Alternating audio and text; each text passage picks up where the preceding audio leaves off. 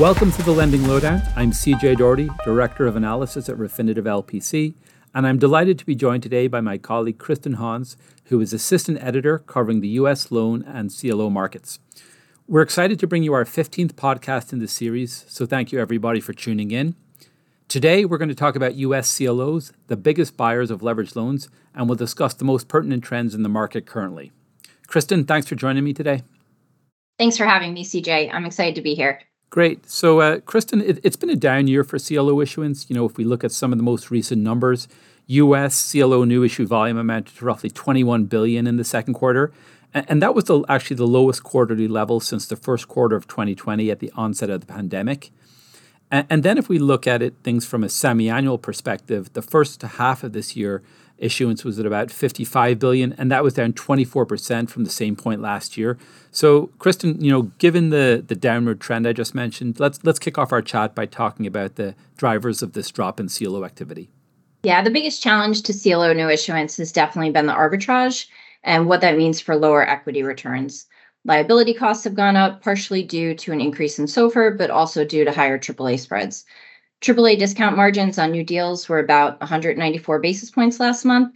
And while this is down from late last year, it's still quite a bit higher than the 130 to 140 range that we saw in the first quarter of 2022. Right. And I think another visible trend in the CLO market is that pricing dispersion in tiering is very pronounced. New issue AAA spreads, I believe, range from roughly 170 to around 230 basis points in the last month and a half. And there is a hope that some tier one managers may be able to break into the high 160s soon, but tier two managers are still coming in around the 220 or higher mark. Yeah, while spreads are still wide, there's definitely some optimism that we could see some tightening. JP Morgan last week actually lowered its AAA forecast for tier one issuers, and it's dropped it now to that 160 basis point range. But the largest US banks still aren't buying in size like they used to, and this is allowing the buyers that are still in the market to keep prices at these wide levels.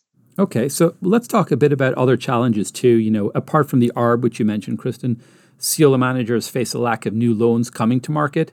There have been fewer loans, issued as M&A activity has slowed dramatically in the last 18 months or so. Yeah, also important to note that loan prices have improved quite a bit, so the secondary is just less attractive than it was a few months ago.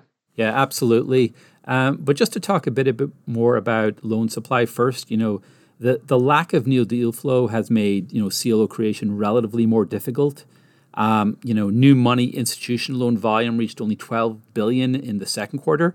And this represented a decline of 74% year over year as the M&A market, really has struggled to gain traction amid a disconnect between buyers and sellers around valuation, not to mention higher borrowing costs.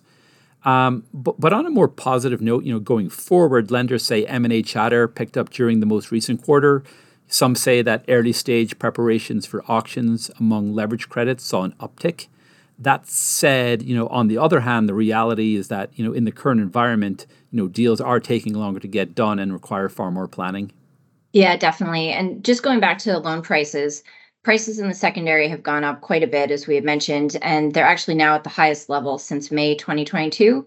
And these higher prices mean CLO managers just have fewer options to pick up loans cheaply in the secondary market. Right now, about 60% of loans are trading above 98 cents on the dollar. Right. And this backdrop really has made higher equity returns more difficult to achieve. And in turn, managers are having to bring their own equity to get deals done, as third-party equity is not readily available given the ARB situation. Yeah, and equity returns are not the only area being affected by these wide spreads. The wider AAAs are also making refinancings and resets more difficult. So some deals that are now coming off their 2-year non-call period when they priced were at as tight as 100 basis points. So quite a bit tighter than the current AAA market. Okay. And so what do you think this means for issuance for the rest of the year? Yeah, good question. So Morgan Stanley actually lowered its combined refi and reset forecast to $5 billion. JP Morgan is a bit more optimistic and said it expects refinancings and resets to pick up marginally this year. And the bank put volume at about $15 billion by the end of the year. So while activity has been slow, we have seen a few resets recently, including deals with 1-year non-call periods. So there could be more of these shorter dated CLOs that look to come back to the market to reset. Okay. I also want to touch on another topic of discussion in the CLO and indeed the the loans market these days, and that's deals coming out of their reinvestment period and the impact on the loan market. And just to put some numbers on it, almost 25% of funds, that's about 235 billion, are outside the reinvestment period right now. And this number is really expected to grow with close to another 115 billion scheduled to exit their reinvestment period by the end of the year.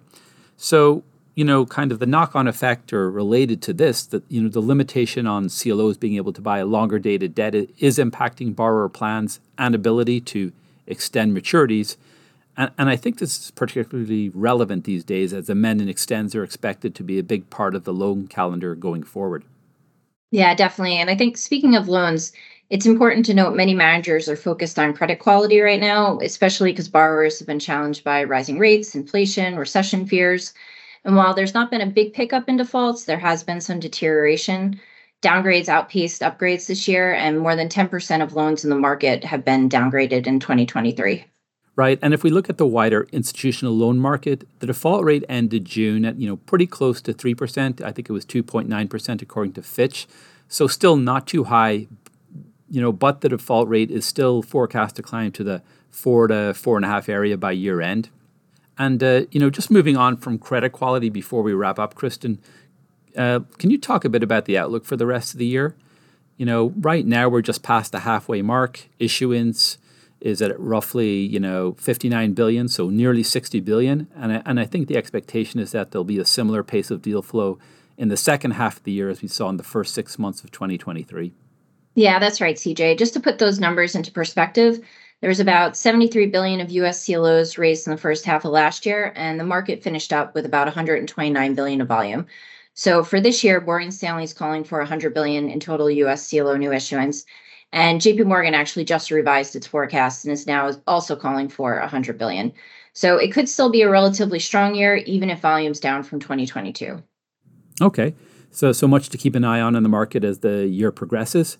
And that's all we have time for today. Thanks for joining me, Kristen. Hopefully we can do it again in future. Thanks, CJ. This was great.